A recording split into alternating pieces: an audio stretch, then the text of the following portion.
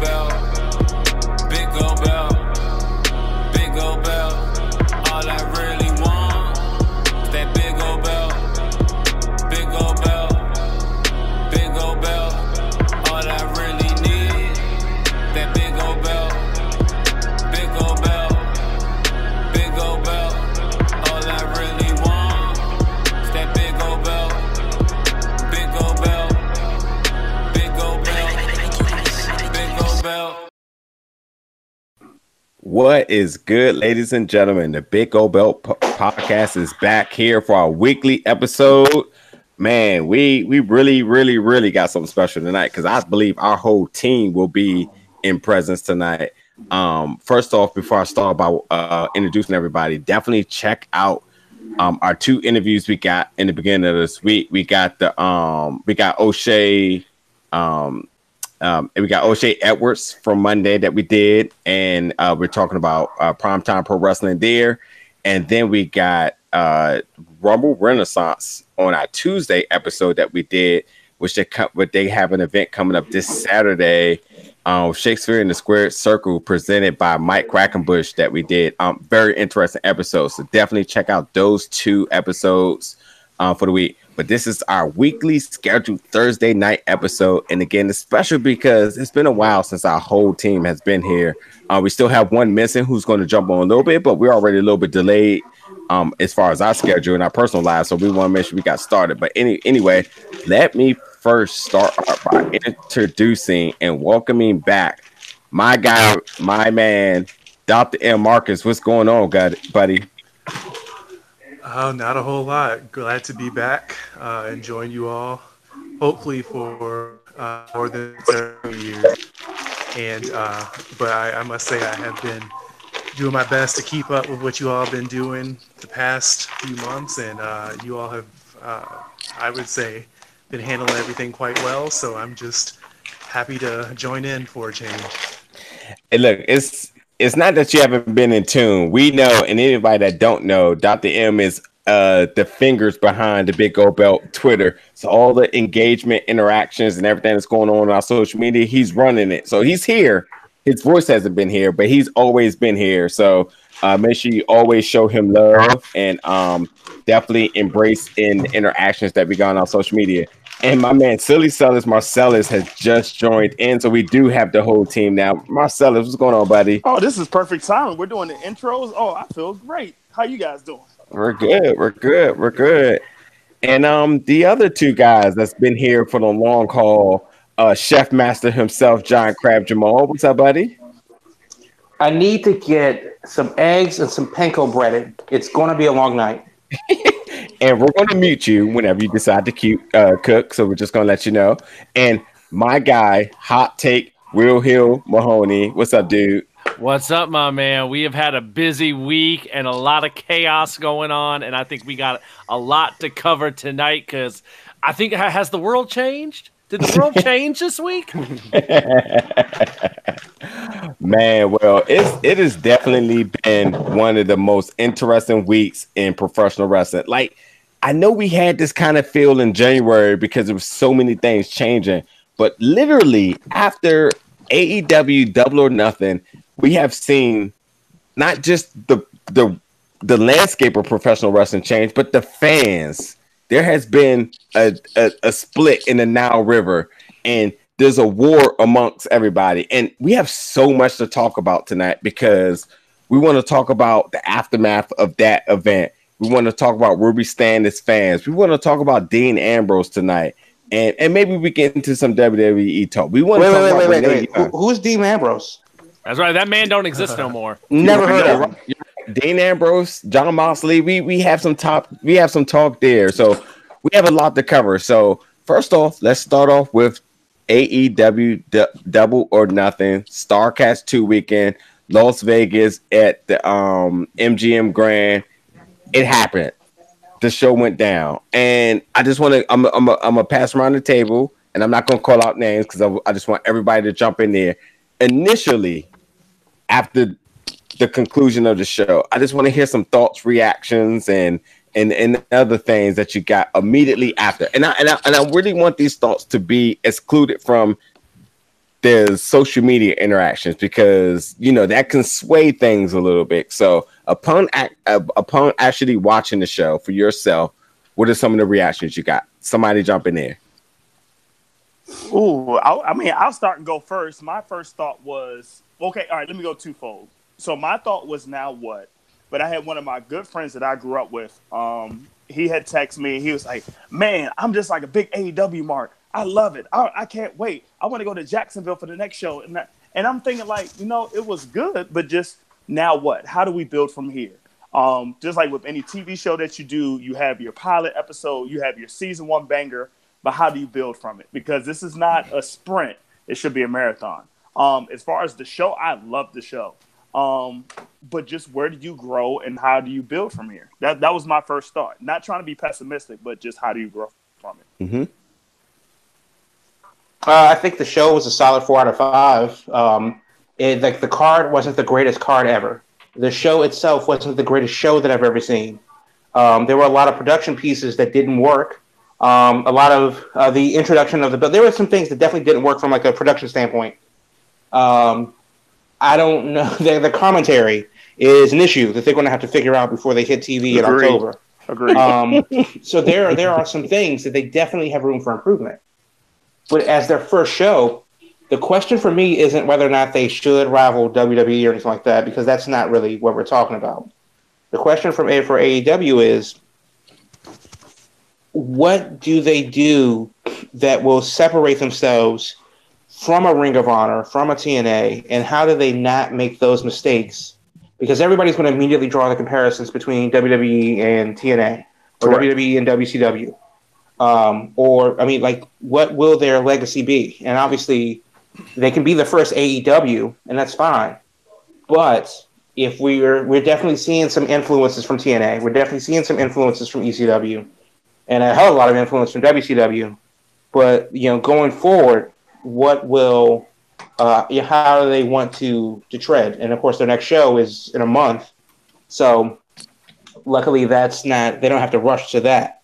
The biggest thing for me was that after watching the show, it wasn't, oh man, WWE is scared. It's, oh man, I can't wait for the next show to see how these storylines that they're setting up develop. I'm not talking about the company after watching the show. I'm talking about the wrestling.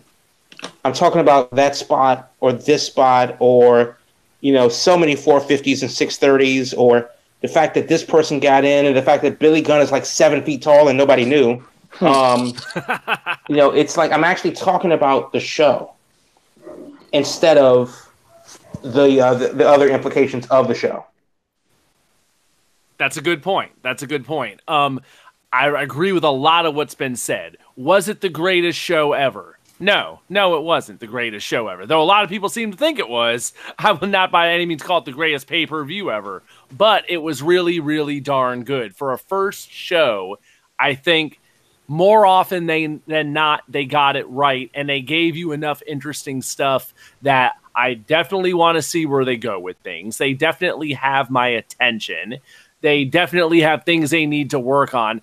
Like was just said, like production-wise, with the commentary, with the camera work, there's a lot of issues there from the broadcast. But as far as like the in-ring went, I'll flat out say it. Cody Rhodes had the best match of his career on Saturday night. Hands down, without a doubt. And I've never really thought much of Cody. I've always thought he's just kind of okay. By far, he had the best match of his career, and hell, that might also been Dustin Rhodes' best match of his career. It's definitely the best matches it's definitely the best match he's had in a long darn time. So the main events, I would say, they delivered what they needed to deliver in the big matches that mattered. Were there issues on the show? Yeah, there were issues on the show, but the good far outweighed the bad for me. So I think in my idea, that's a home run. That's as good as I could possibly expect for a first show from a company. You know what the best thing about it was? Is that the card was really booked well. With SEU and the Strong Hearts starting it off with a good, like, paced, high, impact match, and then going from there. So I know a lot of the consensus online was like, well, the first half of the show was okay, and then the second half of the show was amazing. Well, that still averages out to a B plus. Absolutely. So, and that's better than most shows out there when they happen, you know? Right, because honestly, there really was no bathroom break spot. That's true. There really wasn't, because the 6-woman Joshi match was personally my favorite match of the night. Mm-hmm. Though obviously, and the Cody match was, an obvious popular match of the year candidate. Finally, the Bucks and the Lucha Bros got to have their match that they wanted to do, since at All In they had to rush it. But even still, the over the top battle royal was great because everybody had like a moment. I've only seen Private Party like twice in House of Glory, and it's like, oh, that's why I remember them. And then there were other moments and stuff that were great about each little thing. And now it's like, oh, this has really come together. And honestly, it was a 4-hour-long program. Mm-hmm. I think that's what people are failing to like not really bring up. It was a 4-hour-long show that I didn't want to end. Whereas with other shows of considerable length, Wrestle Kingdom, because of the time difference, WrestleMania, because it's 7 days long, it was a 4-hour-long show. And the fact that we still didn't get Adam Page versus Pac on that show that we were supposed to. So, considering what they had to overcome, which was a marquee matchup not happening, and they had to go from there, a really steep buy for the pay-per-view at $50 a piece, signing talent to an unknown, unproven, unseen company that is having their first official match or their first official show. That's a lot of give, and a lot of show and prove that had to happen, and it went well. I mean, now that we got that out of the way, what should have WWE's response been, if at all? I think that's the next thing going forward. I think that's a good question. Before we go there, Marcus, which is your afterthoughts after this show?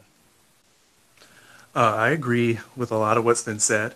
I'm happy that AEW was able to pull this off. I thought it was a good show. It left me with a lot of questions, though. Some relatively minor. For example, Ty Dillinger, or Sean Spears now. Still perfect. Who is, I would imagine, happier where he is at the moment. Good for him. But with all the attention about his departure on social media, whatnot, he ends up in the Battle Royal for a handful of minutes, and I'm just kind of wondering, is this what you were gunning for the whole time here? Then when we think about the main card, like what's been said, I thought it was a great card overall. Some hitches in between here and there. One question I did have, though, I was told through various interviews and social media posts and whatnot that AEW was going to be the company about sports and statistics and numbers and whatnot. And I realized this was their first show, but unless I'm forgetting something, I don't remember any mention of any of that. Not at all. Double or Nothing. Not at all. And if we're thinking about the big question, what is going to make AEW stand apart? Obviously, you need more than one show to stand apart. But I didn't see anything differentiating them from anything I've already seen at Double or Nothing, and I feel like that was a real missed opportunity. Well, let me counter that. Let me counter that really quickly before you make your next point with the sports thing. It's like the opening day of the baseball season.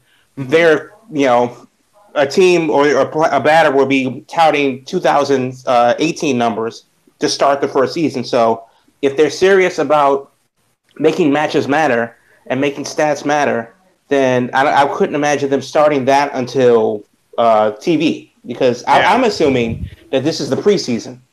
If we're talking about whether or not they have to accumulate stats for them to matter. Mm-hmm. So I think between this show, the show in Jacksonville, the show in July, and the show in Chicago, and the TV in October, this is your preseason before the numbers actually count. Mm-hmm. And if they don't think that makes perfect sense. It should be that way if it's not. Perfect sense. But the fact that there was no verbal mention of anything. Yeah. Right. Sure, we're not going to get any hard stats right now after one show, but you've been promoting through interviews that we're going to be about sports and stats, and I turn on Double or Nothing and I see Cody Rhodes smashing a throne. What does that have to do with stats? Right. Now, obviously, that was one isolated moment, right? And that's probably nitpicky. But preseason, I totally get that idea, but they have several shows coming up, right, where they could have at least maybe gestured toward, hey, we're going to, we're going to record these matches. That's going to mean something for Fyter Fest or whatever it's called coming up soon, right? Something like that I think would have been useful, and I just think it was a missed opportunity. But overall, I think the good far, like everyone has said, the good far outweighed any minor issues like that. Look, this is what I'm going to say about this show. There's one true star that came out of the show, and his name is MJF. Yes, sir. They completely did, and MJF did what I was hoping we were going to get. First of all, me personally, I never thought that MJF would be in a position that he was for this promotion. I always thought he was good, but I always thought that was Joey Janela's spot.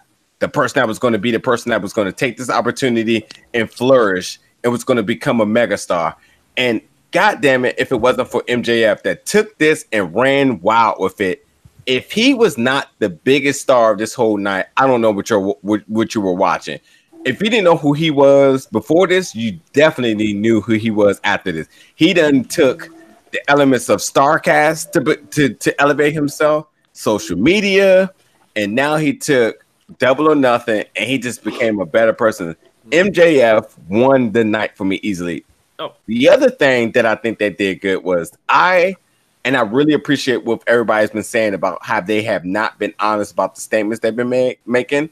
The one thing that they feel like they have been honest about was the tag team division. I think potentially seeing that we've seen the Bucks and the Lucha Brothers, if that's the caliber of matches that we're going to get in this, then I think they're going to be good. I think they're going to be good if we're going to continue to see. And I can say that personally, I think the Revival is the best tag team out there continuity wise. But the Lucha Brothers decorated, and the amount of work that they put on over the last year, they're arguably the best tag team out there. And so yes, you expect them to put on a high caliber match. The Bucks should be right up there with them as well. Blah blah blah blah blah. But so you expect that. But if that's what we're going to expect with them in the tag team division, then I am very much in tune with what they're going to deliver on that note. But ultimately, I think that this night I left out saying, like, you know what? This was a Bound for Glory type of night. This felt like an Impact pay-per-view type of night. It didn't feel the whole spectacle like All In did, and how all the marks of the internet did, of how this was going to be the greatest show ever, and how WWE was going to be the Titanic and AEW Double or Nothing was going to be the iceberg. I didn't feel that. This was just about, I don't know how you didn't. I didn't feel nothing really special, overly special about this match. Sure, the match was good, and I appreciate the fact that you mentioned it was 4 hours, because I really didn't even realize it. But I did enjoy it. But over the top, I mean, overall, it was just a solid show for me. I think they did a lot of good stuff. There was production issues that I noticed. But for the first show, I did appreciate solid matches for sure. Another person I want to point out, Kylie Ray, is the star I thought she always was. And it was really good to see her being recognized as the person she is on the big stage. And that smile of hers is so genuine. If you ever meet her, you know that that's genuinely who she is, and she's forever grateful for. So her character and what she embraces is truly who she is, and her experience in ring work is amongst the best in independent wrestling. And it was good to see somebody that you've seen over the years of grow to flourish on the big stage. But overall, it was just an okay show for me. I enjoyed it, but it was just okay. It was very solid. Okay. So the thing is, and I think that it's easy to undersell the magnitude of a show like this. For me, it was more than okay. Obviously, mired by some technical issues and a few booking issues, and I can get that in a second. They put on a better show, a better, more polished show than Ring of Honor has in a few years. They definitely, generated more buzz than Impact has, this year. So for them to come out with not like the greatest star power in a building that's not the biggest on, to do everything that they did, they basically took some B+ characters from WWE, and they took some solid characters, some B+ characters from the independent scene that may or may not have national prominence, and put on one of the most talked about shows of the year. And we've already had WrestleMania, and we're going to have the WrestleMania in the Middle East. So, so like after Wrestle Kingdom, after WrestleMania, and before Super Saudi Arabia Showdown, Slamboree in your house, this was right up there with those legendary series in the wrestling year. And for not an independent company, because obviously they're corporately backed, but for a first show to make that kind of a splash in and of itself is nothing short of amazing. With that said, the question for me, other side from what would WWE's response be, the question for me becomes, how much does this hurt? Who's hurt more by AEW being such a big success? The Impacts and Ring of Honors of the world, or WWE? I think we've already seen it. It's Ring of Honor. Ring of Honor's taken the biggest hit from this because they've lost the Bucks, they've lost Cody, they've lost any hope of like getting Kenny Omega to show up once in a blue moon. Ring of Honor's been decimated by this. So I think as far as like the biggest hit, they've taken the worst hit on this. Now there's a lot. Here's something I want to bring up. Because there's been so much talk about what's WWE's response gonna be to this, and how does this affect WWE. I think the more realistic competitor to AEW is NXT. That's, I think, their true competitor, since it's a similar style. It's where the guys that they're like showcasing probably would be working under the WWE umbrella. And way I would compare Double or Nothing is, yes, it's been better than Ring of Honor shows in a long darn time. Yes, it's been better than Impact. And yes, it's been better than a bunch of WWE pay-per-views. But I'd say there's been some NXT takeovers pretty recently that were better than Double or Nothing. Some. Not some. And like a lot of it's going to be, because there's less matches. There's only like 4 or 5 matches on a takeover. But usually those 4 or 5 matches are all bangers. There's a lot less filler on a takeover when you compare the two. And that's interesting that you say that, Will, because I was trying to look at the best way to try to compare the two.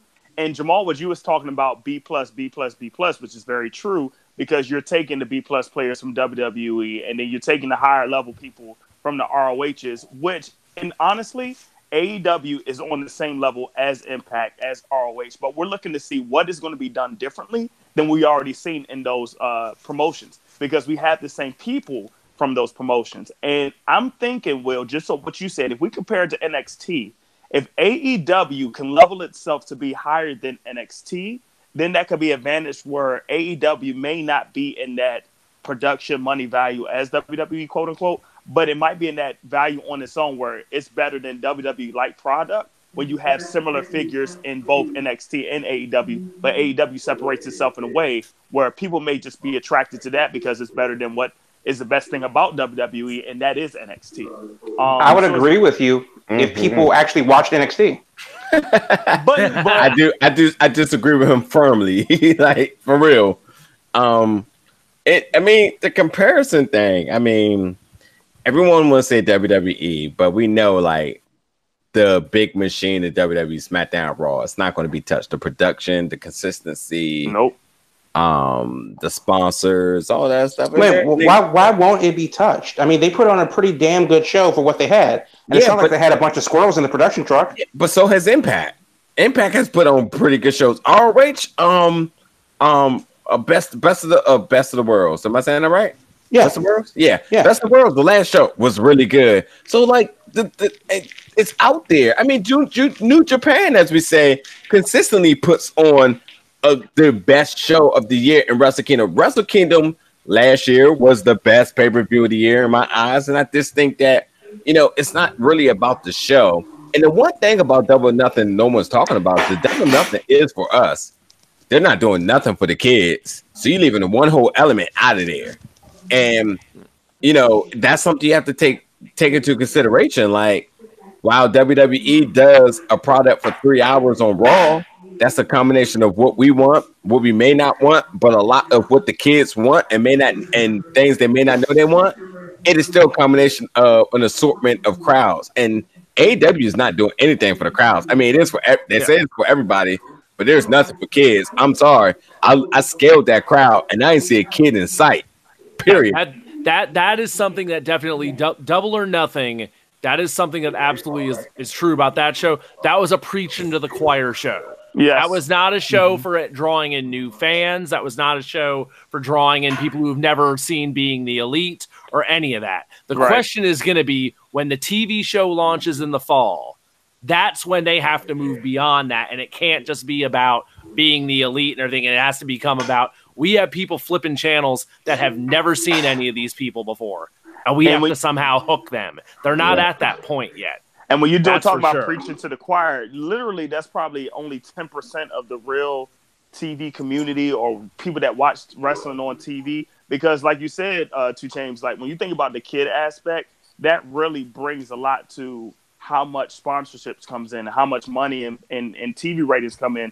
Because really kids have the huge impact on it. I mean, think about literally what happened with the movie Aladdin this past weekend. Yeah, it was #1, but I guarantee that was more kids that were never exposed to Aladdin, more so than adults who are trying to relive their childhood. And that's going to be the same thing like moving forward with these other Disney movies. You know, it has to go to that dynamic that you got to get kids or people, not just necessarily kids, that have never been exposed to the product, like you said, Will, who are turning on TV, trying to say, oh, what is this? And I'm intrigued by this, not knowing any background. Yeah, we understand. In the marketing world of America, we understand that when it comes down to families, kids are determining if there's kids in the household, there are determining factors in making the adults go. So one kid could possibly equal 3 tickets or three purchases, 3 sales, whatever it may be. And so that creates revenue. So when you do involve kids, marketing towards kids and stuff like that, it does create a bigger buzz. Yes, with Aladdin, a Disney movie, when you say Disney, you already speak to kids. So you automatically got one audience on lock. Right. And then you have the nostalgia from the adults. But even out of the two parents, only one may go. So only one may be interested. But when the kid wants to go, then the family goes. And that's 3 tickets. Yep. And the thing, when you're talking about money and longevity, I mean, they coincide with each other. You can't keep going unless you produce not just quality product, but you have to create revenue. Exactly. And if you want to sustain a stance in this business, you have to make it. You have to make it in the sense that kids can enjoy. Now, yes, do ROH do that? No, but they attend to their market. They don't overstep their boundaries as far as what they want to do. Impact, they make it so the fact that their TV product is free on Twitch. So, you know, something that anybody can watch, but that also gravitates to kids because kids love Twitch. They love streaming. So they're doing something in a little sneaky way that still draws eyes to them. But Double or Nothing, you have the big millionaire backing behind them and you want to compete with the big dog. You can't unless you have the full circle amount of revenue that's going to make sure that you're able to continuously produce and move forward. Yes, us adults, us marks, whoever it may be, watch Being the Elite. But that got us to Vegas. But will it get them to Jacksonville? Or will it get us to what part of Florida is Fighter Festival? Probably like Daytona Beach. Daytona, exactly. Yep, Daytona. Is it going to get them there? No. But if kids are involved, kids change the whole perspective. I definitely want to give a shout out to my man Doug, who's a friend and a fan to the show here in this area. He was telling me about going on a Jericho cruise at the time. He said when he went, he wanted to go, but at first it was just like, well, I can't just go by myself. Kids wanted to go, book the tickets for the kids. Then his wife wants to go. It becomes a whole thing. That's 4 tickets sold to an event. Yep. You know what I mean? From a possibility of maybe I can go, maybe I can't go. But when your kids want to go, it seals the deal, so to say, if the financial backing's there. So the thing is, like, that show was good, but it didn't do anything as far as, you know, what the kids maybe expect. I mean, Joey Ryan and his antics and all in obviously didn't help as well. Jerry Rosman was on the second show, but yeah, I was expecting something that may lure the kids in, and I didn't see anything from it. So it's not to knock the show from our standpoint as being knowledgeable fans, but knowledgeable in the professional wrestling, indie wrestling career. It's just, when you look at the bigger picture, they did not provide the overall spectrum to how AEW is for everyone. Their mission statement out of their mouth, AEW is for everyone. And they did not deliver that. They have never even mentioned anything about kids at all. They've done everything. Good. You say good? Yeah, That's good. That's Fuck not your good. kids. Don't That's not watch. good. It absolutely is good. If you good. want a show, that is for children, cool. If you want a show that's not for children, cool. The show is the show. Watch it or don't.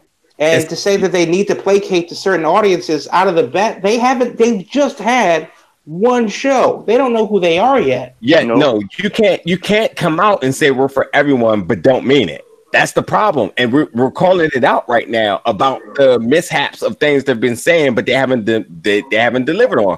Marcus said earlier, they came out saying, well, we're going to be more of a sports type of promotion. And in a way they have. I mean, did they specifically mention stats and have like Amazon, StatCast and stuff like that afterwards? No. Did they have a show press conference in this, like, that you would see similar to UFC or New Japan? They did have that, and that's the thing that other wrestling companies don't do. Yeah. So I think in the very first show, is it like AEW's for everyone, and they have like a section full of like blind people and CNI dogs? Well, no, they didn't have that either. They didn't have like a section for the Amish people either. I think that they are more inclusive than you guys are giving them credit for, but also they don't have to. And again, this was a pay-per-view. I don't think, and Cody said it himself, that they're going to have 40-minute long matches on TV. I don't think they're going to have buckets of blood and bad blade jobs on TV. I think that they obviously, have to, placate the censors because, TV, but they also have to tell a longer story over the course of a month instead of building it up in 5-minute YouTube clips. It's a different dynamic for TV. I mean, they easily could just run their time slot at 9 o'clock to 11, and all what you're saying don't mean the difference. I mean, they don't. Yeah, it makes a difference of 100,000 viewers because people go to sleep on the East Coast at 10 o'clock. Yeah, they are running the show. They are running the show. That's and as true, far as being on TNT, the bottom line is if they can average 1 million viewers, then they're the number one show on TNT outside of basketball. Yeah, that's true. But that also makes it like they care about those viewership, because if they did, then it would be more family friendly. So what do we actually talk about? They don't have to be family friendly is what I'm saying. They just have to get 1 million viewers. They have to set a precedent before they have to set a benchmark before they can break that benchmark. And I know that a lot of people are comparing it to WWE and stuff like that and say, well, there are no ratings to compare yet. But for TNT, which is like for cable, not the greatest of networks, they do okay.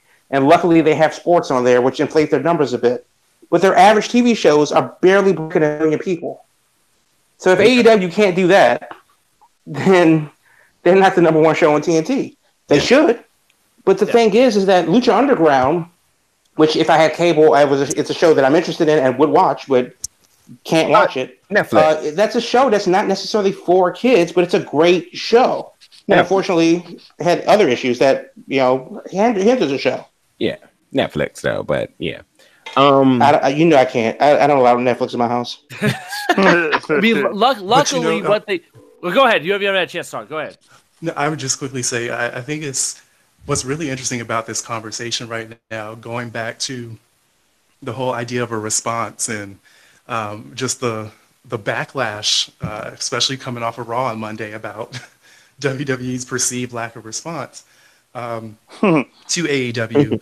Well, I mean, one, I think answer to that is I don't know any businessman with reasonable intelligence who would dig into his bag of tricks before AEW even gets going with their weekly television show.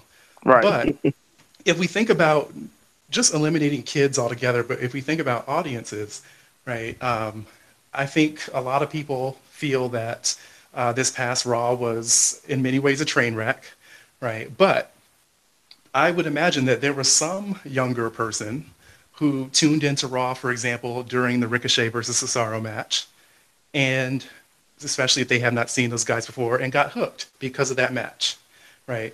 And they could probably care less that Shane McMahon beat up Roman's cousin, right? Or that we had all these prolonged backstage segments. And I imagine, at least for these next few months, that's what Vince and the creative team is banking on, right? They don't need to respond to AEW yet because there are people who are going to tune in and out, particularly to Raw. SmackDown and the other shows I think are always solid, right? But with Raw, people are going to tune in, and if they see a match like that or Rollins versus Sami Zayn, right, they are going to come back next week because they want to see those guys again, right? When AEW gets rolling on a weekly basis and Vince can sort of gauge, all right, this is what they're about, now I can respond, I think then we'll have a clearer answer to that question. Yeah. I think that nailed it perfectly. I think that totally nailed it perfectly. What they have in their favor, what AEW has in their favor, is they have time to figure it out.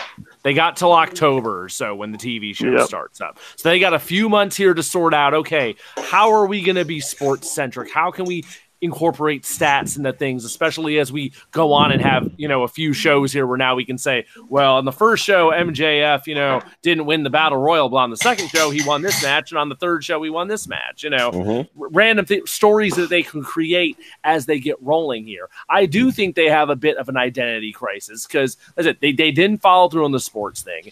They're making these statements like it's for everyone, but we haven't seen the proof in the pudding yet.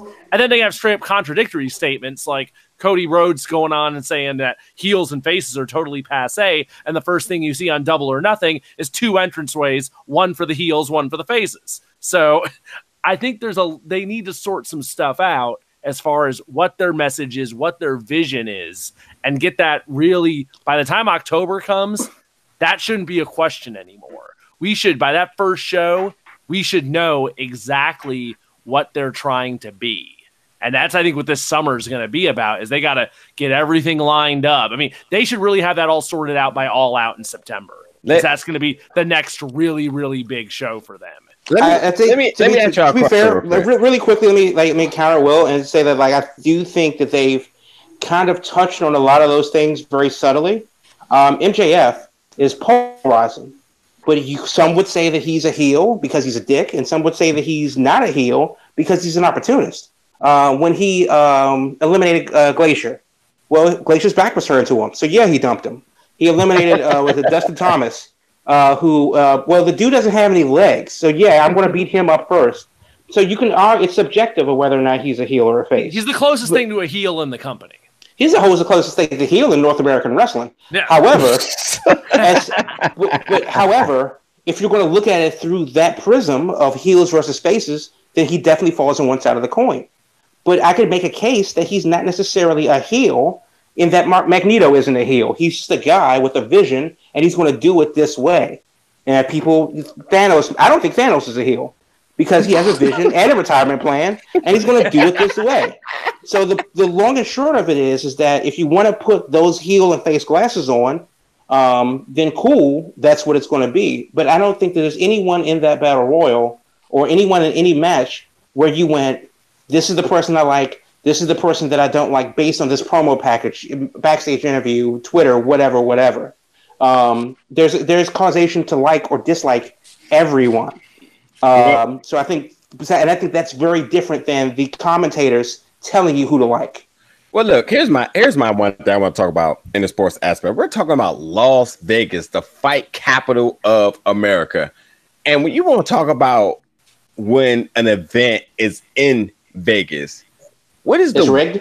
What is the besides that, what is the biggest thing that we always talk about of the conclusion of each event?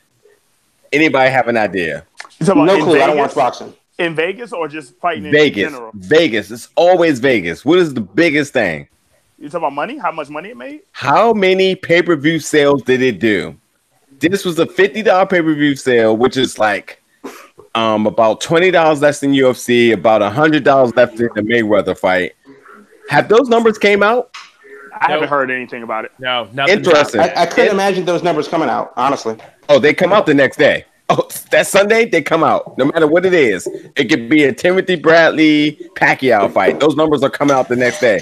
Danny Jacobs, Canelo Alvarez. No matter But to be who they fair, are or not. isn't they come out that the an next day. HBO issue, or is that like a pay-per-view thing? It is a pay-per-view thing. I already cross platforms on the two of them. One is Showtime and one is HBO. So it doesn't even matter. Pay-per-view is pay-per-view, and those numbers come out because when it comes to Vegas, analytics is everything. And you could be damned if you didn't go into one of those Caesars hotels or M Life Hotel and they ain't have some type of bets for double or nothing, because Vegas is all about their money, and it is fitting for their names that of course they would have something. So when you just want to talk about what those pay-per-view sales and then they come out, that is very suspect to me. Honestly, So then what's a good number then? Honestly, I wouldn't be surprised if it was a good number. Because literally, I think now you had more people that wanted to be a part of AEW. Wasn't going to pay for the pay-per-view. They was going to fly to Vegas and be there. Oh for it. well, once they sell out, they sell out. Right, but at the same time, And let's be honest now. We know wrestling fans are cheap. We know exactly, it. exactly, We know it. exactly. You know where I was going.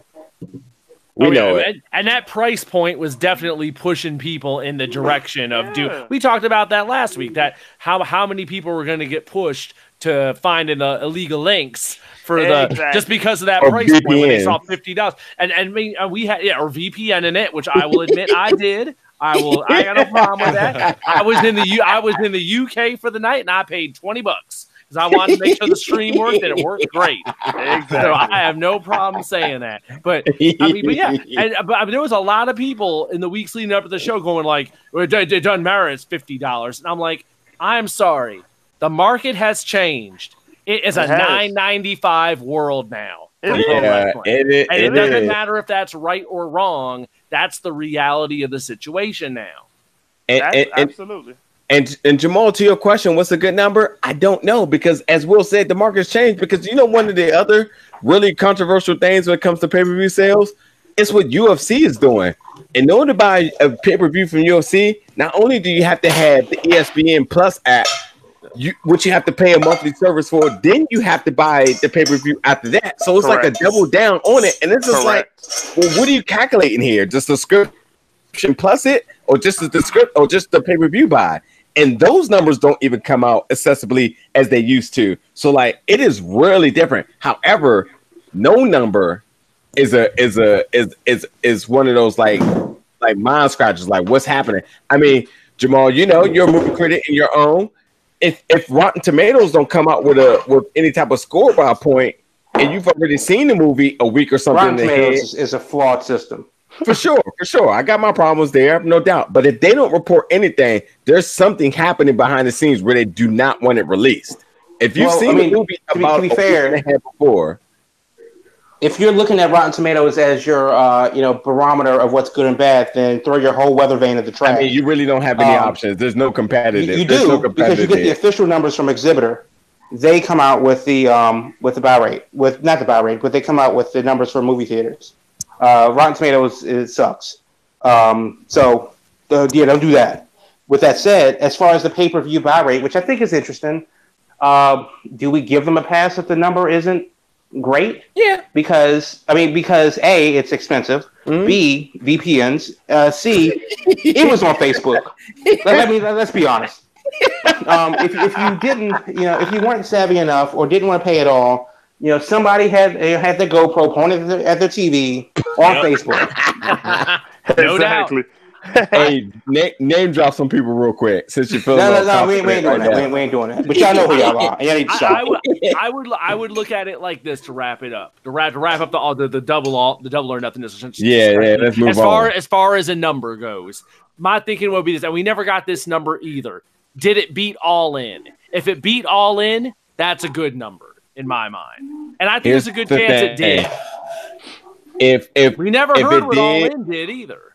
If it did, we would know because they're all about accolades. When they talk about how fast tickets sold, they were right up on it. And if it did, they'd be if it's right a good number, up on you're it. going to scream it from the Yep, mountaintop. you're damn right. There's no reason why they would be hiding something unless it wasn't good. And of course, wrestling fans ain't gonna think about that because again, it's a one track, one minded thing.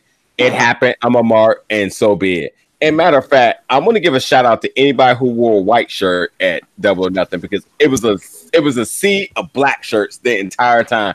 All those Double or Nothing, Young Bucks, Bullet Club shirts in there. If you actually had the audacity to wear a white shirt, that means you were on the limb to have your own identity. It literally was a swamp of just all black shirt. And I like to slander that as being just nothing but the all elite, being elite marks. But anyway, moving on. Okay, fine. Conclusion. Before we get to that, did y'all have any problems with the booking for the night? Quickly. For me, it was just too early to tell. You just did it for a showcase because it's still like their first show. So I really don't have any like positives or negatives. It was like it is what it is, and let's go see where it goes from there. Okay. Anybody else? Short answer is yes. As much as I like the show, and they did have some surprises, and I think that in this social media 24-hour media cycle led day and age that we live in, the fact that they come out with some legit surprises was a good thing. The biggest problem that I have was Nyla Rose got the short end of the stick. As much of a surprise as it is for Awesome Kong to come out and be awesome, she really didn't add anything to the match. She really wasn't a threat in the match. What? She kind of hurt the match, in my opinion. I mean, it was good to see her, but she kind of hurt the match, in my opinion. She immediately overshadowed Nyla Rose. Yeah, and that's the biggest problem because they've been building Nyla Rose up as this she beast. Yeah. And unfortunately, there are some so-called fans that took that in a very hateful direction. So fuck you guys. She's a woman. Deal with it. Yeah. By the way, I'm just gonna plug this in while you're talking about that. Nyla Rose, we're gonna get her on the show soon. That's a DMV native. That's the homie. Right. We're gonna make sure we need to sit down at like Florida Avenue Grill and like over like a bucket of chicken wings and even better. We're gonna get her. Yeah, we're definitely gonna get her in person. I know she wants to come see what Primetime Wrestling is doing here in DC. She's DC native, so just stay tuned. That we got something working up for that. I'm just gonna throw that out there right now, okay? But to the point though, it's good as it was to see Awesome Kong when Excalibur, and I'm pretty sure it was Excalibur that said it.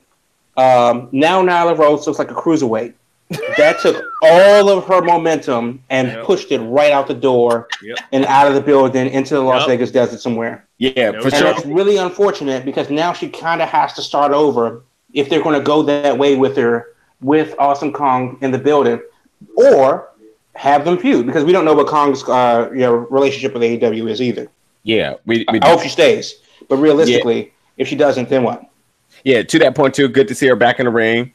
Good to see that the Glow and the Netflix money obviously led her to get back in the ring. We did not see an official announcement as her being assigned because anybody, even the people in the Battle Royal that were in it, that you could assume that was signed, was not signed unless they officially say they were signed. We did not get that announcement that she signed, so we don't know. But it is the indie wrestling nightmare for me. You do not bring in talent to let them go over your homegrown base talent. And that's exactly what they did on all levels. The camera views played to Awesome Kong being bigger, stronger, more of a threat. The commentary did it. So, and then ultimately the threat that she posed in the match did it. You hurt your homegrown talent that's going to be built up. And that's a really good point that you brought there. And I don't think she heard it like that. I just think that if it wasn't Awesome Kong specifically, and if it was Beth Phoenix or somebody else that doesn't work in the WWE but it has like a name, if it were a smaller person like a Gail Kim but still has that name, or Mickie James, then it would still be like, oh, that's Mickie James. Let's see how this plays out. But because it's Awesome Kong. Yeah, and because she, can bite through a parking meter and flip a U-Haul truck, with no problem. It's like, where her standing next to Nyla Rose, A, should have been more impactful, and B, should have factored into the finish a little bit more. But I saw what they did there, and I liked it, and I obviously got them out of the way for the finish with Britt Baker and Kylie Ray. Yeah. But it's unfortunate because she really kind of got the wind taken out of her sails as soon as she came out. One thing that we also don't need, I do not need Brandy Rhodes to be the Black Stephanie McMahon. Yes, thank you. Yes, I text Will and said that. Yep. So she didn't invent wrestling, right? No, Well, she Stephanie didn't. McMahon invented wrestling in 2004. Well, she didn't invent AEW. I would Yeah, say. good. I said I tested that the Will. I want to move on a little bit. Anybody else got anything to say about the booking real quick? No? I'm good. I think we got the main stuff. Okay, cool. Let's talk about Jon Moxley. Jon Moxley, Dean Ambrose, whatever you want to call him, end of the show, makes his appearance, and it happened. I don't think we have much to talk about the end of it, but he's there. He signed with AEW. I guess we all seen this coming. I mean, we talked about it religiously on this show. We thought maybe he may take a break, but we knew for sure WWE leaving after a point was a strong possibility because what else could he do there? He done accomplished all. And we know his work in CCW and his style of work and how it's been washed down at times. And even at points, we kind of look at him and we say, like, this isn't a person that we feel ultimately got him to the point. I mean, Kevin Owens, Kevin Steen, you still see a lot of who he is in the ring, but Dean Ambrose, Jon Moxley, we don't see it. And even the heel turn tragically went bad. Tragically. Did not work, didn't stick. No one liked it. It was bad. Even when we got Dean Ambrose versus Brock Lesnar in the street fight, absolutely. Oh, that was terrible. I mean, I didn't know who the guy was, seeing him up in Pennsylvania CCW and seeing that in the street fight, and you just don't know. Anyway, he appeared at the main event of AEW, Jericho and Kenny Omega. He made a statement. It happened. We've seen the behind the scenes stuff with him preparing for it. He comes out the crowd, blah, blah, blah. And I don't think there's nothing else to talk about on that note. I think we have to move forward to what happened as of yesterday or today? Forget. Yeah, it was yesterday. Yesterday was the podcast. Okay, cool. And was that podcast? No, it wasn't live. It was a podcast because they taped it before. They openly said they taped it before. Yeah, because we're not Double live. or Nothing. Yep. Yeah, we're not live. We're only live when we do interviews. So this is pre-recorded, just so guys let you know. And we get it out Thursday night because once I get it done to start typing and getting all the stuff done. Can y'all give me some claps or some kudos for the work I do?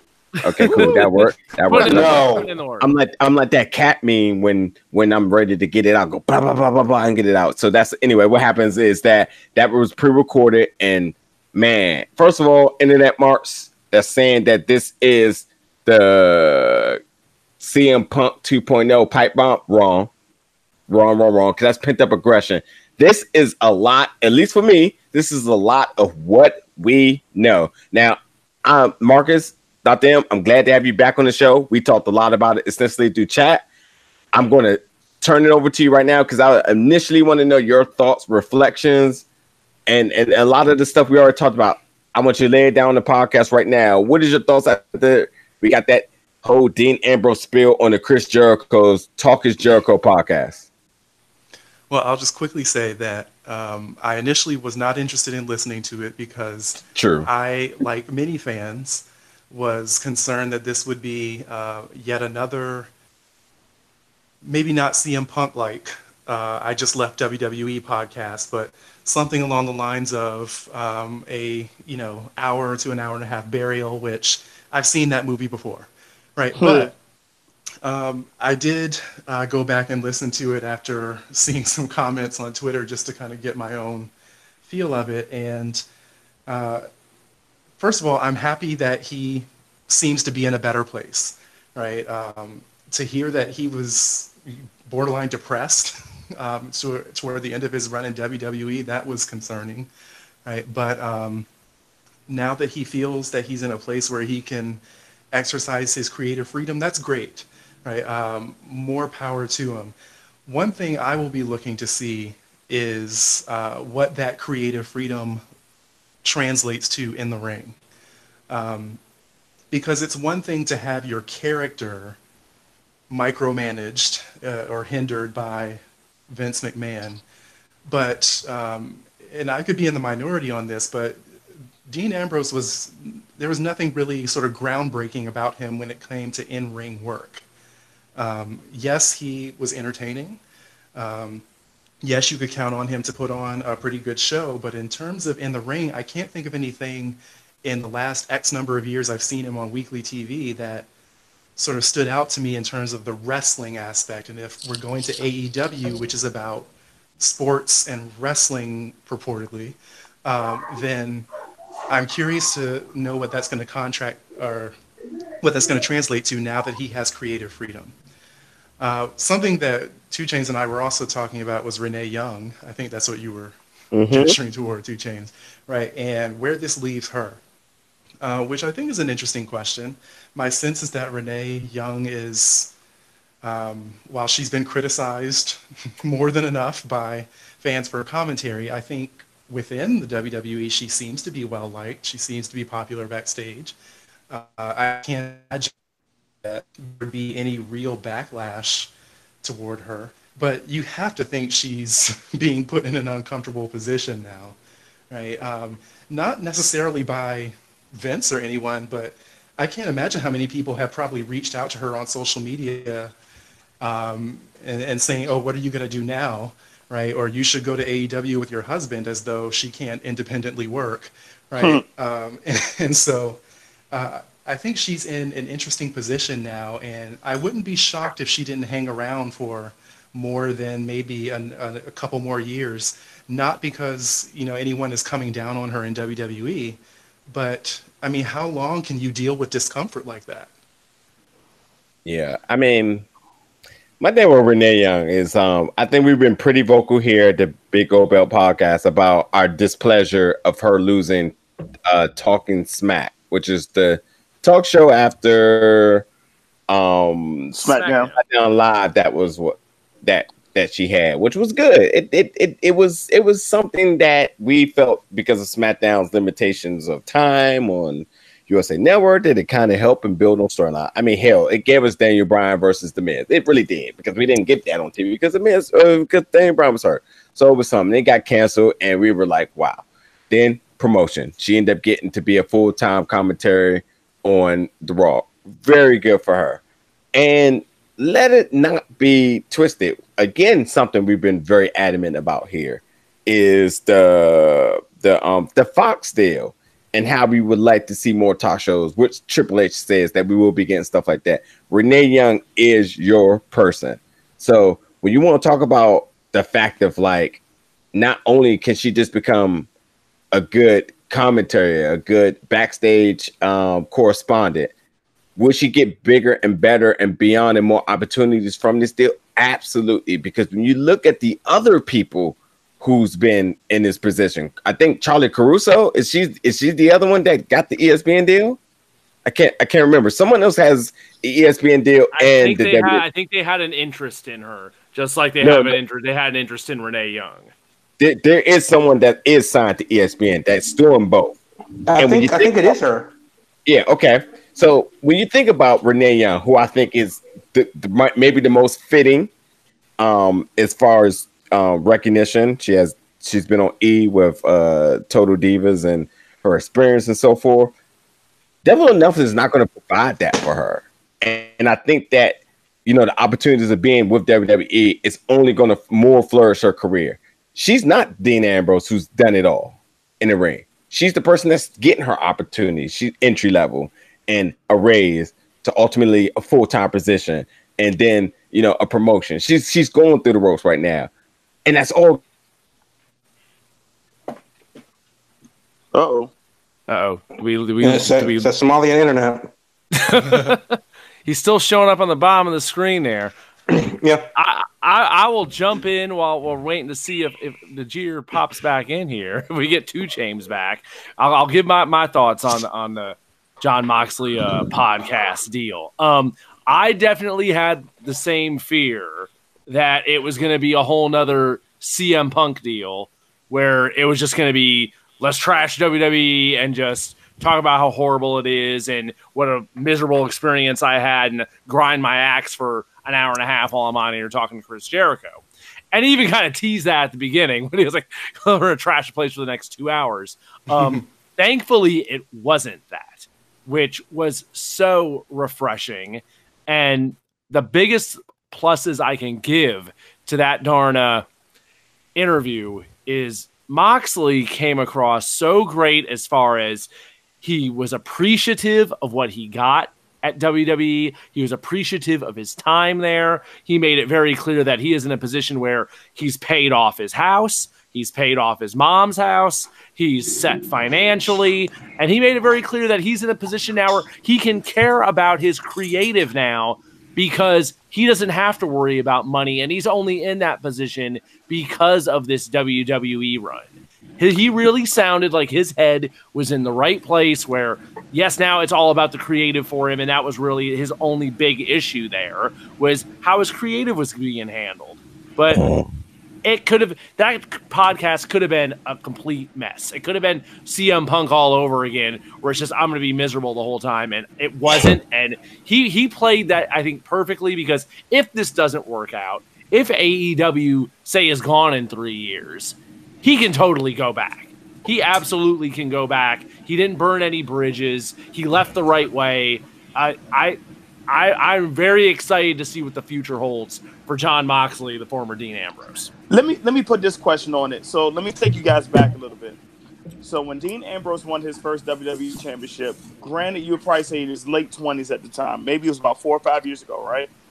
And right after he won his first WWE championship, he had a podcast.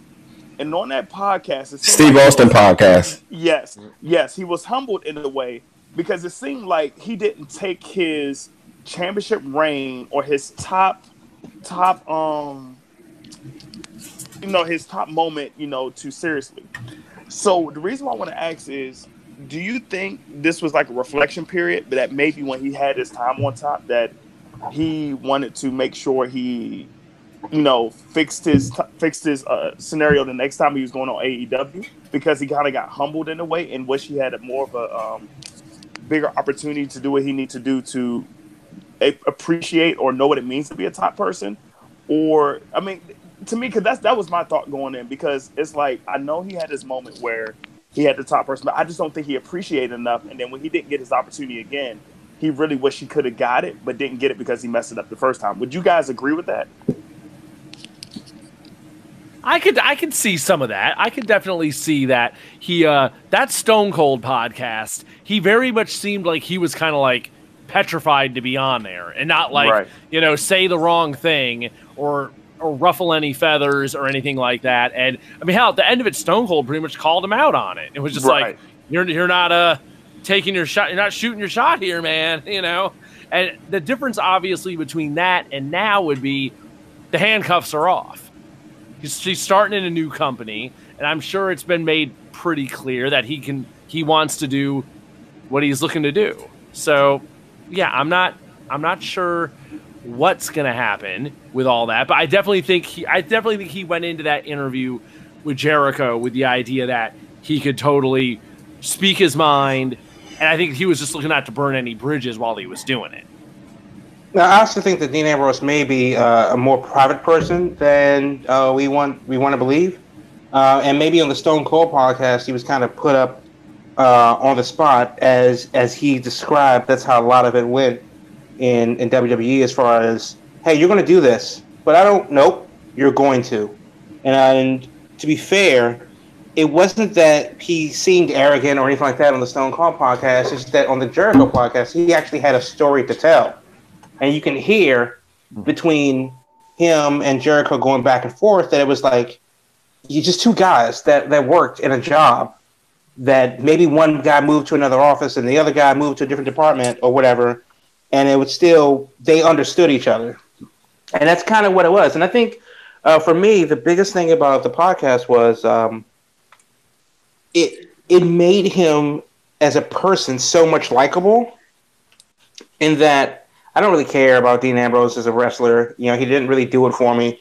They kind of like built him as Cactus Jack, with a little bit like less redneck in him.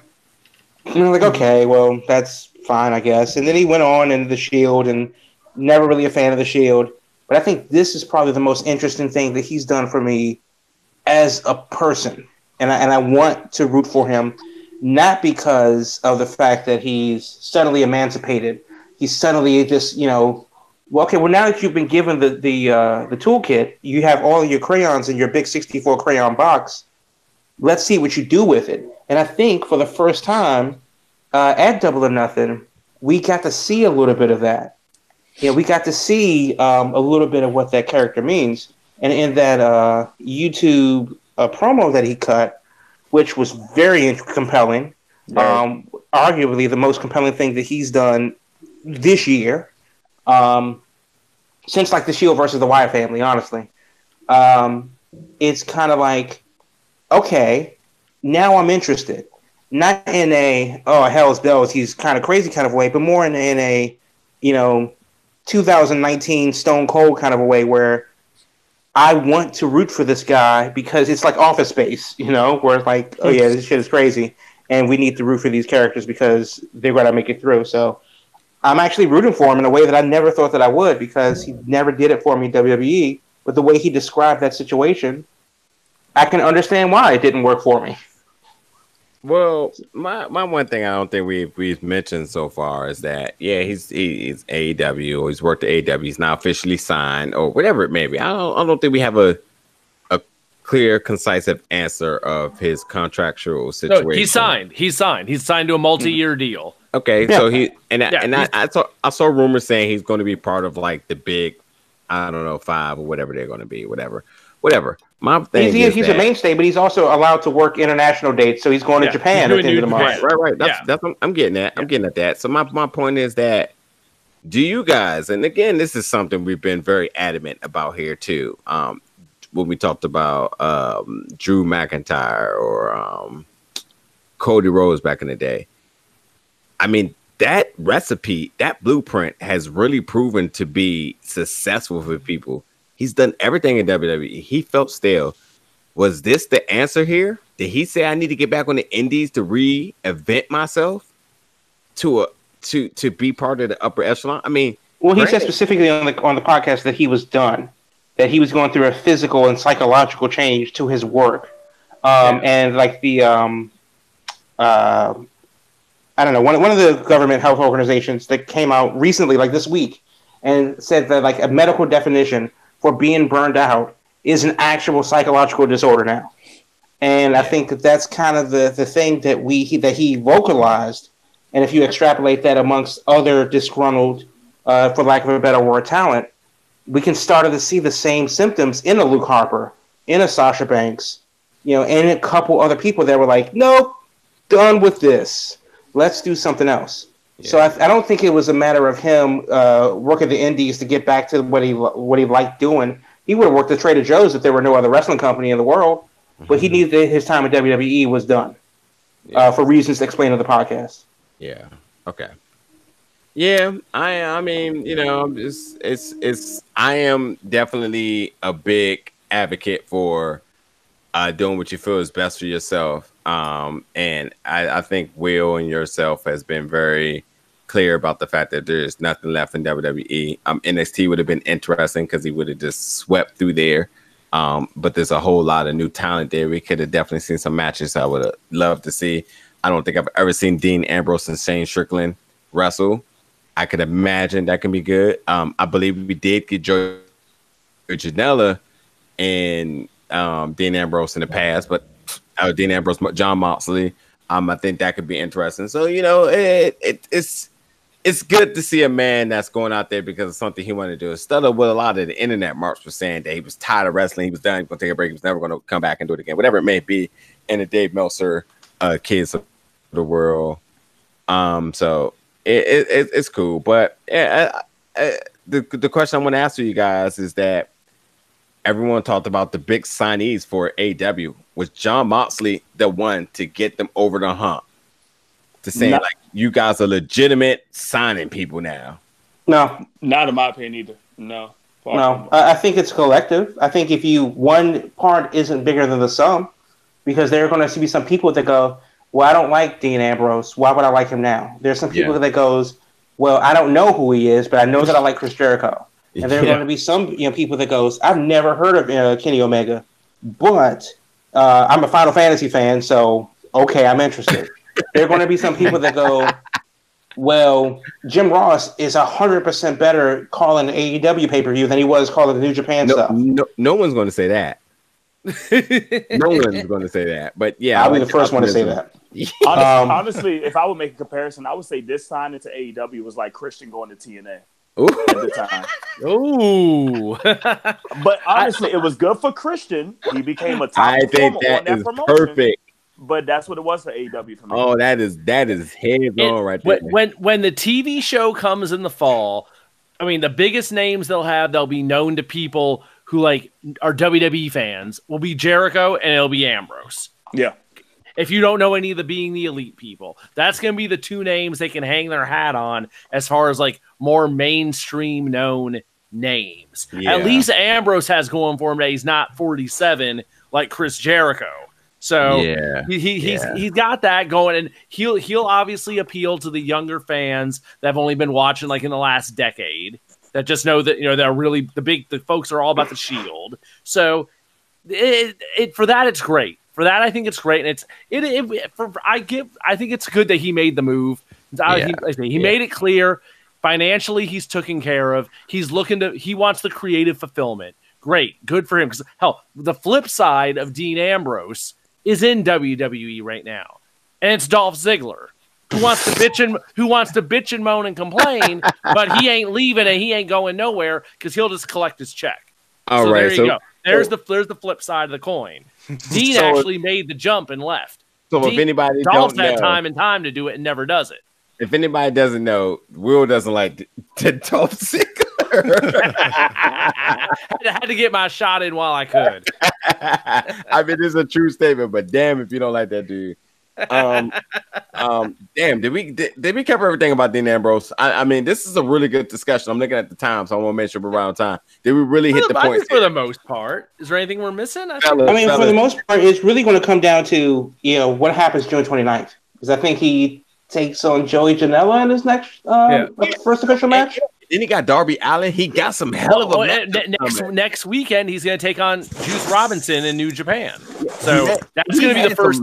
That's going to be the first match he has. Yeah. Well, we know he's not winning that match if it's a title match because New Japan said they are not interested in a partnership. So that is something he's worked out beforehand, and they had to honor it. Hell, when you are the dealer, as Nick Aldis like to say, you call the shots. So Dean Ambrose is doing that, and good for him. Good for him because you're not going to let a contract dictate your freedom. And I feel like they value him as a big name, and he's just like here trying to do his thing.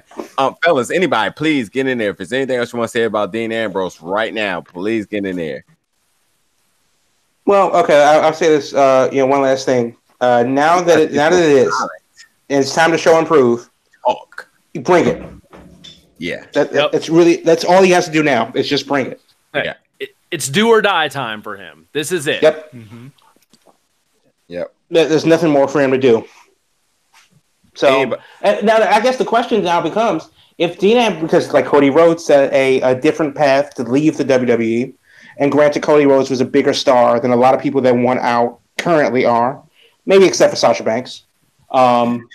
I cannot believe realistically, if Dean Ambrose leaves and the way that he left, in that they did everything they could to keep him, it didn't work. He just waited his contract out and then left, versus taking his 90-day sabbatical.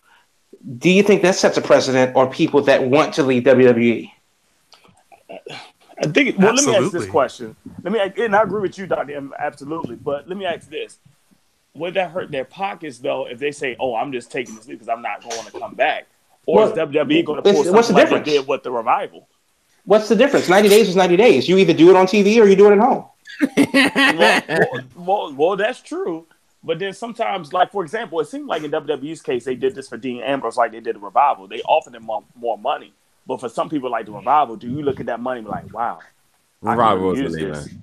you know. But you compare Dean Ambrose to the Revival, and you know that's not a fair comparison. Yeah, Is and it? Revival wasn't leaving. No. Dean Ambrose is like Revival ain't made the money Dean Ambrose has made. Yeah, or the accolades in Right. regard The to Revival got a bag of oranges and a bus pass. Dean Ambrose had a pay-per-view on the network. I mean, let's not even compare the two. I mean, as much Dean as I Ambrose, love both of them. I mean, like he said, he had like an 8-9 year run there. He's paid off his house and his mom's house. I'm sure he is sitting on a very big nest egg. He is he's perfectly fine. Yeah. Right. Yeah. With merch and royalties and all of that stuff that comes with it. Yeah. So exactly. I mean, Dean Ambrose, he's done a couple movies for them. He's done and then compared to the Revival, whose best work was in NXT.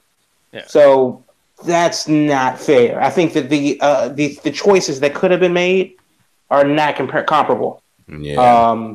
Between the two. But ultimately, I think if you are looking to leave, if you are a person that's like a Tyler Breeze in EC3, maybe the Revival, even though they re-signed, maybe a Sami Zayn, just somebody that's chronically misused, because I don't want to say like underused, but misused. Is this the way to do it and just say, my contract's up, I'm out? Or do you do a Luke Harper and go, so I don't want to work for you anymore? Yeah, 6 more months. Deal with it. I think it's the precedent's really been set that between what we've seen them do with Daniel Bryan over the years and everything, it's like, you better just do your business, honor your contract, leave on as good a terms as possible, leave that door open, and when your time's up, and then, hey, see what kind of deal you can get. You know, that's the other thing we got to take into account here. All these people that want to leave, if they do get out, eventually you're going to reach the point where AEW is going to be like, hey, we can't keep taking everybody that wants to leave. Eventually the gravy train is going to run out if AEW is still here a couple years down the road. So it's that's a whole other factor. But my advice to anyone would be just finish your deal, honor your contract. Then when the time's up, see what you can get. Yep. See what's up. You know. I agree. Anybody else got anything to say to that? Add. We want some thoughts, you guys. You all are brilliant, intelligent men, and you're also quiet, and you're killing me because I know you got something to say, and I want to hear it as a fan of you guys. You know. No more Dean Ambrose. We hit on a lot of I think we hit on a lot of the big news this week. I will add that what a week Vince McMahon. Granted, I mean, he's in his 70s. He has probably been criticized heavily on a daily basis for many a decade now. But between having Dean Ambrose talk about his creative approach this week, between his regular Monday night, Tuesday morning bashing of people upset with Raw, you know, who knows what he's dealing with the Sasha Banks situation, right? With other disgruntled people. People are, of course, complaining about the upcoming Saudi Arabia show, right? He's weathering a lot right now, and I mean, he's the head of the company, so you know he has to weather it whether he wants to or not. But I can't help but think also about like the people in NXT right now who are regularly putting on excellent shows. There seems to always be this discussion of morale, like they need to fix morale in the WWE, right? Well, some people are thriving quite nicely in WWE or in NXT these days. And the issue of morale, I don't know if it's so much in the locker room, but I mean, can you imagine being a superstar and turning on Twitter or any social media and like, I can only think, what did Cesaro and Ricochet think last Monday after putting on an excellent match and then turning on Twitter and seeing Rob just being bashed to the pits of hell, right? I mean, what does that do for a superstar? And so I think this is a really interesting time in wrestling. I think if somebody is probably already writing a book about wrestling fans and kind of what they are sort of contributing to this whole situation. And I'm just be curious to see how this all unfolds going forward. You know, I don't think it's any different than any other sport, though. I think that it's no different than if you're an all-star on a bad team, then what do? You're not winning the championship, but you made your signing bonuses. I think you just got to take the good with the bad. Name a person. Put Bryce Harper. Kimball Walker. And they just hosted the All-Star in Charlotte. Yeah. I mean, if you are that person that's a good player on a bad team, as much as you want to win, and baseball does this all the time, where like they'll sit a pitcher who's having a great season, who's doing all these things, but the playoffs coming, and we need that arm. So he's going to sit in all of September. So if you are Ricochet versus Cesaro, who had the best match on Raw of the 3 matches that they have in a 4-hour-long show, it's kind of like, well, that's just another one for the paycheck. Yeah. And it's kind of like, what do you do? Because they're not in any position to make a push. They're still in the middle of a program. So I think the big thing is, and everybody and their mother wants WWE to respond with like the hammer, and we're going to bring back the Undertaker, and we're going to have a no ropes match, and then we're going to do all these things, and then they didn't really do anything, rightfully so. It's kind of like, what do you want? And that's we've seen this happen before. Eminem and MGK went through this a couple months ago, where it's like, really? Yeah, absolutely. If Eminem comes out there and just slaughters MGK every time he mentions him, then it's like you're bigging this guy up for no reason. And considering that AEW literally had one show, why should WWE even give a good goddamn what they do? Yeah, look, that's the point I was going to make earlier. Look, Giants, they're not going to move to ants. Point blank. I don't care. I don't give a hell who's on that AEW roster. When you already established, you aren't going to be threatened by an ant, a new entity of any sort, no matter what. You move the way you're going to move. We see it in all sports. There's always going to be that token person that's always won championships for years. We're talking about the Lakers, the Boston Celtics, the Warriors now. They ain't going to sit here and say, well, Zion Williamson, he's going to the Pelicans. We need to worry. That guy's going to be the next LeBron. We know who LeBron is. Oh, what are we going to do? They don't give a hell. They're not going to care. The Pelicans are going to have to win 60 games for the Warriors to start saying, well, maybe. So, yeah, WWE and all the fans out there, what are they going to do on Raw? I can't believe people turned into Raw saying, what are they going to do? But also, a lot of people say they want to turn to Raw, and Raw recorded the second lowest ratings of the entire year. So, it's a lot of internet talk going on for no reason. But look, I'm going to wrap this show up right now because, we literally we can talk about a lot of this all the time. Some of this may end up on the Flaming Hot Topic series. Okay, so there's 2 things that I want to get through really quickly. Yo, I got you. I give you a second. Okay. Something else I was gonna mention too. What else did you bring up? Oh yeah, and all the people complaining about the matches on Raw. Yeah, just complaining to just be complaining because 205 Live now, if you're not watching, has been weekly putting on some good wrestling, and no one's talking about that. So if you want to talk about like really hardcore wrestling, watch that. If you can't complain about all the antics and everything that's going on Raw, watch 205 Live. You don't like this watch wrestling? Watch SmackDown, Raw, whatever it may be. Like, people are just complaining to just be complaining. AEW, good luck. They still got a lot to work on, but there's no comparison here as them being able to ready to fight the Giant and WWE on their main roster. NXT, yeah, right. That NXT roster, I don't know if you guys was watching the Performance Center Combine, but there's some pure athletes in that, and they didn't even show the UK NXT brand.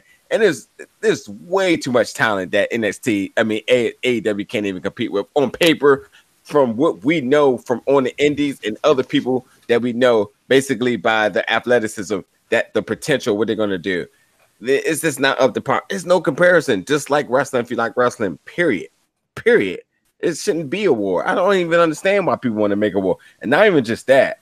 I don't understand why people want to side with different promotions as if that's going to gain some leverage on things. Like, I literally saw people saying like, this is how Vince is going to respond to AEW after Double or Nothing with this episode of Raw. Like, really? And on top of that, Vince don't give a hell because the only thing he care about and the only phone he's picking up is when the Saudi Arabians are calling him saying, yeah, that money's being wired right now. How much was it again? Okay, we're just going to double that because we're just feeling froggy. Oh, we'll see you guys next Friday, point blank. And then once that stock is hitting up, they don't give a hell about no AEW, Impact, Dixie Carter, Hootie and the Blowfish, always anything. They don't care about none of that. It doesn't matter. Once the checks are cash, that's it. So like, let's just be realistic, people. Like the people that's out there is listening, stop comparing. Just watch what you want to watch. Period.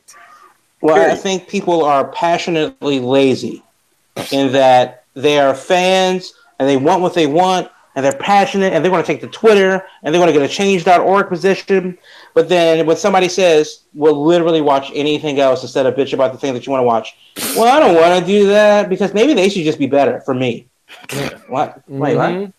I mean, like between Twitch and Powerbomb and Fight Network in Canada and, you know, the World of Sport in England and MCW in Australia, there is just a ton of wrestling to watch live, tape delayed, you know, on the moon. But Raw still sucks, though. Okay, well, fine. Whose problem is that? I mean, you're not wrong, but goddamn. Yeah. Mm-hmm. Yeah. Anybody before Jamal closes up with his thoughts or anything else, please get in there because this was a good show. I'm glad to have everybody back. And not just an announcement too. Yeah, hopefully I think we're gonna have the cast of us going moving forward. We got a lot of things coming up, so you make sure y'all stay tuned because we're definitely gonna be banging out a lot more material now that we got the full team. Yeah. Anybody else got anything they want to say real quick about AEW, Dean Ambrose, anything else, any rumors? I don't know. Jim Cornette. I don't know. Dave Meltzer, anything? Am I reaching Jericho? I don't know. Jim Cornette in 2019, my God. He's still doing his thing. He got now. Hey, he loved the Cody and Dustin match. He didn't like much of the rest of the show, but he loved Cody and Dustin. Also, I thought Dustin should have won that, but no, sorry later. Anyway, Jamal, go ahead. Hey. Okay. So Takeover Media Call happened. And so the only point that's really interesting to me is the possibility about NXT being used by Fox. That may be the biggest threat to whatever AEW starts to muster. If they put NXT on Fox Sports or on FX or one of the other Fox networks that they have, in either indirect or direct competition to AEW, that's where it's going to get interesting. I mean, I know we talked about that a little while ago. Yeah, that would be something that I would want to see as a fan, not as competition, but don't make me choose. But I would love to have in a 3-hour block on a Tuesday night, NXT air at 8 o'clock and then AEW air from 9 to 11. That's a win for everybody. Make it happen, Triple H. You might have just got out a crystal ball moment there. I could see this happening now. The more you think about it, I would love for that to happen. So I would buy cable if that happened. Yeah, like we said at the beginning, WWE's not their direct competition. It's NXT. As far as similar product, similar style, similar wrestlers, and where those wrestlers would go if they poach them. If I can get Adam Cole and Sammy Guevara on the same night within the same 3-hour window, I would consider that a good night. But still, we have till October for that to happen. Yeah. And a lot has to happen before that even comes down. Don't worry, if that's on Friday, you may get that, and you may get Jay Lethal at 12 o'clock at night. Or whenever Ring of Honor decides to air their knee brace commercials. If you are going to Palm Springs, June 17th for your SmackDown house show, it's canceled. Yeah, you get that. So make sure that you go to talk to Ticketmaster or the box office to get your tickets refunded. So unfortunately, that's a no. And also, Corpus Christi, Texas, your SmackDown house show, that's also canceled. So if you're trying to see the show at the American Bank Center, nope. Get your tickets refunded at the point of purchase or at the box office from 10 to 6 Monday through Friday. Oops. Yeah. Forbes magazine suggested AAA suggested AEW promotion may actually have made more of an impression on the internet than people think. Quoting Forbes magazine now, Double or Nothing's Google trend numbers indicate that the upstart promotion has just more than a niche following. Saturday night's showcase boasted over 200,000 Google searches, a figure that trailed only Game 6 of the Bucks-Raptors Eastern Conference Finals game, which was the most watched NBA game in all of Canada. Now, granted, more people live in California than in Canada, but still, big deal for the Canadians. So raps. That's absolutely nothing. The only reason why that's that is that way because everyone's looking for links. That's it. That's it. But it's still impressions are impressions, and that still makes a damn bit of difference that that many people took to the Google to figure it out. It don't create revenue. It is just people looking for links and continuously looking for links because you're not finding. Unless you know something that I don't, you can't say that it doesn't create revenue. You have 200,000 people individually looking on the internet to watch to find out about the show. Yeah, and if half of them bought a pay-per-view, cool. If 10% of them bought a pay-per-view, that's still 10,000 more than they had. The way $50 a piece. The way I look at impressions is that impressions is not linked to a IP address. So that means that if you continuously look over it, you are creating impressions on its own, which means that you're not going online looking at AEW link and you're going to find it, or every AEW stream, you're not going to find it, or AEW for free, you're not going to find it. You're really going to have to search the bottom of the bottom to find it. So you're creating impressions by your continuous link. So those aren't necessarily people. Those are a group of people continuously searching because it's not what you're accustomed to in the wrestling world where you want to see something and it's on the $9.99. Hey, oh wait, it's free here. Oh wait, I need a new address, a new email address. I'll get it that way. Where it's an easier method to find it. But when there's more something like I put it this way. Put those numbers next to a boxing match. Boxing match. For this Forest Magazine article, they actually compared it to a WWE interest over the same point of time over a week. And WWE's interest from the day after Money in the Bank, which is May 20th, to the 26th, their interest went from 100% on a scale of 1 to 100, from 100 down to 49. Yeah. AEW went from a 5 to an 86. Yeah, so it's not a fair comparison because if you want to live for something, with WWE, you can use an email address and get a free subscription. So you have an easier way to do that. Also, you can use other people's subscriptions, other people's password to get in. AEW, you're not using somebody else's fight. You're not finding a free subscription nowhere. You have to legit find a legal stream. So those impressions that they're looking for are people just continuously searching the web for it. It's not fair. Now, again, the comparison is to something like either a UFC fight on ESPN Plus or a boxing match, which is only on pay-per-view, something that there's only one way to get it. But WWE isn't a comparison because, for instance, you want to watch WWE? Here's my WWE Network password. Hey, you're watching it for free. Not everybody does that, and that's honestly a small percentage of Jamal of the population. Jamal. Now, if we had to sit here and do analytics on how many people share other people's Netflix password, all of us are going to go down. No, everyone is sharing everyone's Netflix password. Everyone isn't sharing it. I mean, and even Netflix came out and said it's more than we would like. But it's not every single person. I mean, that's woefully untrue. Also, with that said, the only thing about these numbers is that my point is that compared to AEW has seen a rise in interest over the last week that was bigger than people bigger than people thought. Whether that means translates into actual dollars and cents is something that you can't, that's not a tangible, source of information there. Yeah. But what we do know is that a bunch of dudes suddenly had an interest in AEW. That's all I'm saying. Now, if you think it was 3 people 15,000 times, hitting the spamming the enter button to search, then so be it. It was 15 dudes. Yeah. I don't think so. But I think the AEW has seen like a 300% increase in interest in the course of a week leading up to their show. Fair enough. That's very interesting to me. Fair enough. And of course, the last thing is NXT TakeOver Bridgeport is happening this weekend. That's 25. Yeah, I know what I said. So it's happening this weekend in a beautiful seaside town of Bridgeport, Connecticut, at the Webster Bank Arena. I will be there, and I'm very excited for that. So, we have a weekend of AEW doing their thing in Vegas. TakeOver Bridgeport is happening, and I can't wait to get my TakeOver Bridgeport shirt from the merch truck next to the Denny's. You won't be getting that.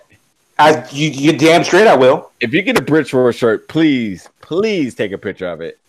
It is going to be the hottest commodity ever. But if you do get that 25 shirt, I will not. I will know that is going to be available for you. Well, I want both. So if both are available, that's what I want to get. So I need that I was there for Takeover Bridgeport shirt. Where these guys come from? Anyway, you invited me, sir. That's what happened. Okay, sounds but good. That's going to happen this weekend, and it's only 5 matches, but it's going to be a hell of a show. As it should be. Anyway, that should be a good match. Can't wait for that. The Saudis is going down next Friday, and that's it. That's it. I don't even know how long the show has been, but I know we got to be done. We got to be done. Got to be done. Fellas, please. Any last remarks? Wrap it up. Well, yeah. Okay. Well, let me just say this. Overall, it's been a great week for wrestling, regardless of how you stand on for WWE or not. Jamal, Jamal, hold on a second, and we'll hold on a second. Dr. M and Sellers, we got this thing that goes on this show that's called No Dead Air. So even if you don't know what you want to say, just say something, because a silence is a silence. Especially when I produce the show, I see this little thin line, and I'm like, damn, what happened there? So remember, everyone, get in there, eat, get those thoughts out, because that's what people listen. Well, I was before you interrupted me. What are you doing? You got that, Crab. You got that. Go ahead. Go ahead. No. For me though, it was nothing on that part. Like I needed, because I know we was trying to wrap up the show, but it's open. It's open. Talk as much as you want. I don't click go. I don't click off until you guys say I am done. Well, I can get you that, but enough has been said on Dean Ambrose and everything that we had for this. So I just thought anybody else, not enough has been said on Takeover Bridgeport. Yeah, that's true. I mean, yeah, yeah. You mean you could have easily marked out for that? You could have marked out for the Saudi Arabia. I mean, Goldberg and Undertaker. I mean, how long have you really literally? I'll say this, and this might be a negative down dandy to this, but like literally after Takeover this on Saturday, I might be canceling my network to SummerSlam. Oh no, that's just a different. You won't do it. Watch. I dare you. Can I just tell you guys that Celis texts me every week and tells me that he's on the cusp of canceling his network. I'm serious. Like I'm saving $20 for gas in 2 months, so I might be doing that. Like you said, Will, at $9.95, it's supposed to be the premium of how much you're paying for your wrestling content. I'm not even going to waste that on the way the WWE content has been for the past week or so. So I'm just saying, good, bad, or indifferent. But I didn't want to bring that up in a positive conversation talking about AEW. But yeah, seriously, after the Takeover, like I might be done. So then that's another historic moment. Then the last match that you could see would be the main event at NXT Takeover Bridgeport. Got that right. I'm excited. I got that right. I'm about to be like you, Jamal. I'm about to be like you. I'll read about it. I'll maybe watch a highlight, but I'm not going to watch it. I am sick of you guys. Goldberg coming to SmackDown this Tuesday. Just FYI, it just got released on WWE. If that show isn't canceled, I'll go back to 1999 and act like I care. Jamal, go ahead. Go ahead and say your point. Then let's do this. I think like what I was saying is like it's a good week to be a wrestling fan. AEW had a very impactful show, and we obviously look forward to many more from them. WWE, it's going to be interesting to see now that AEW is a player. We don't know how big yet, to see if they even respond. And then, of course, Ring of Honor. I mean, as much as we like to harp on WWE for being the biggest dog in the yard, if you're at Ring of Honor with a lackluster women's division, a bunch of old hands that really they need a fresh shakeup more than anybody else. TNA was taken to the brink, and now they've come back in a really big way. WWE can do it if they really wanted to. And AEW has made such a huge splash, and then there's stuff on the indie scene. And then Ring of Honor is just kind of like there with Jay Lethal and the Briscoes and Dalton Castle and Marty Scurll, who are all great, but should be greater. And I really feel not bad, but just kind of like, what are you doing, Ring of Honor? Get it together. But I mean, they're having a show in Baltimore end of next month. And that's not even on my radar. And I'm about to get on like a 5-hour bus ride to the god-only awful, worst city in Connecticut to see Velveteen Dream. And I never thought that I would say that considering how like revered Ring of Honor is. But get it together, guys. You just gave me like my commercial while I'm canceling my network after Saturday. I'm just saying. Just in the WWE version of Because you're getting Honor Club? No. Oh, okay.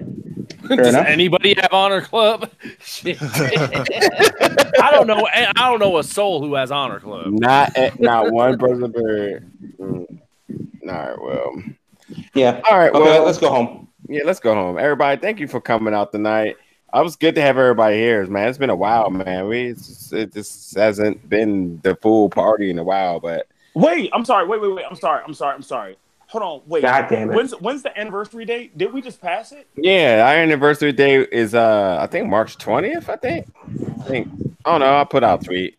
No big deal. We don't care about anniversaries. We just do what we do anyway. Was it 4 years, 5 years? What are we at now? I don't know, 3 or 4 years. But our anniversary date was on the. We had the Radiant Rain on that date, so well fitting.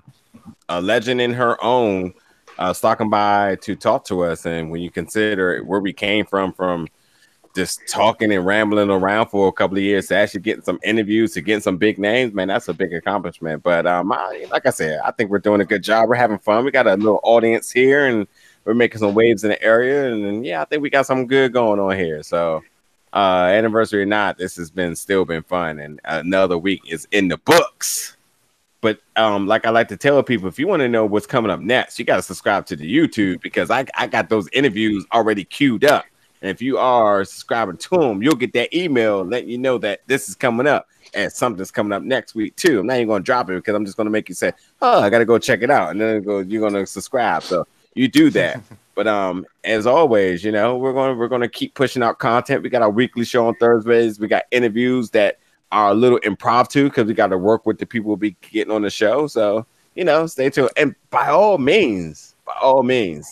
If there's someone that you're interested in us chatting with that is within our realm, do not email us, tweet us, DM us, talk about Get Kofi Kingston, because it's not happening. We're not we're not those guys. We're not. We're in our margin. But if it's some independent wrestlers, referees, promoters, owners, or anything that deals with wrestling that we may be able to reach out to and you want to hear, give us a shot. We'll work something out. And that does include ROH people, some Impact people possibly, and not AEW, none of that, I don't think. Yeah, no AEW, I don't know. Maybe. Wait, is he telling me we can't get Kofi Kingston? Or should I say we can? Okay, we'll get Kofi. Kofi's on next week, y'all. Put out the tweet. Kofi next Monday. Yeah, that's gonna make people come through and do it. Anyway, Kofi's in Ghana right now. Good for my man, giving back to his homeland. Gotta give him that props for that. But yeah, anyway, I'm rambling on. We gotta go. Anyway, but yeah, subscribe to YouTube. Get all the information there. All the information on BigOBellGroup.com. You can see all the independent shows in our area that we will be attending, affiliated with, or promoting, and so forth. And by all means, BGBGroup.com. You can see Dr. M put out all the doing all the hard work out there because he's back. So now you hear the voice to the man that's behind all of the Twitter and social media work. So that's that. But anyway, this is our Thursday show. We're signing out, and we'll catch you guys next week.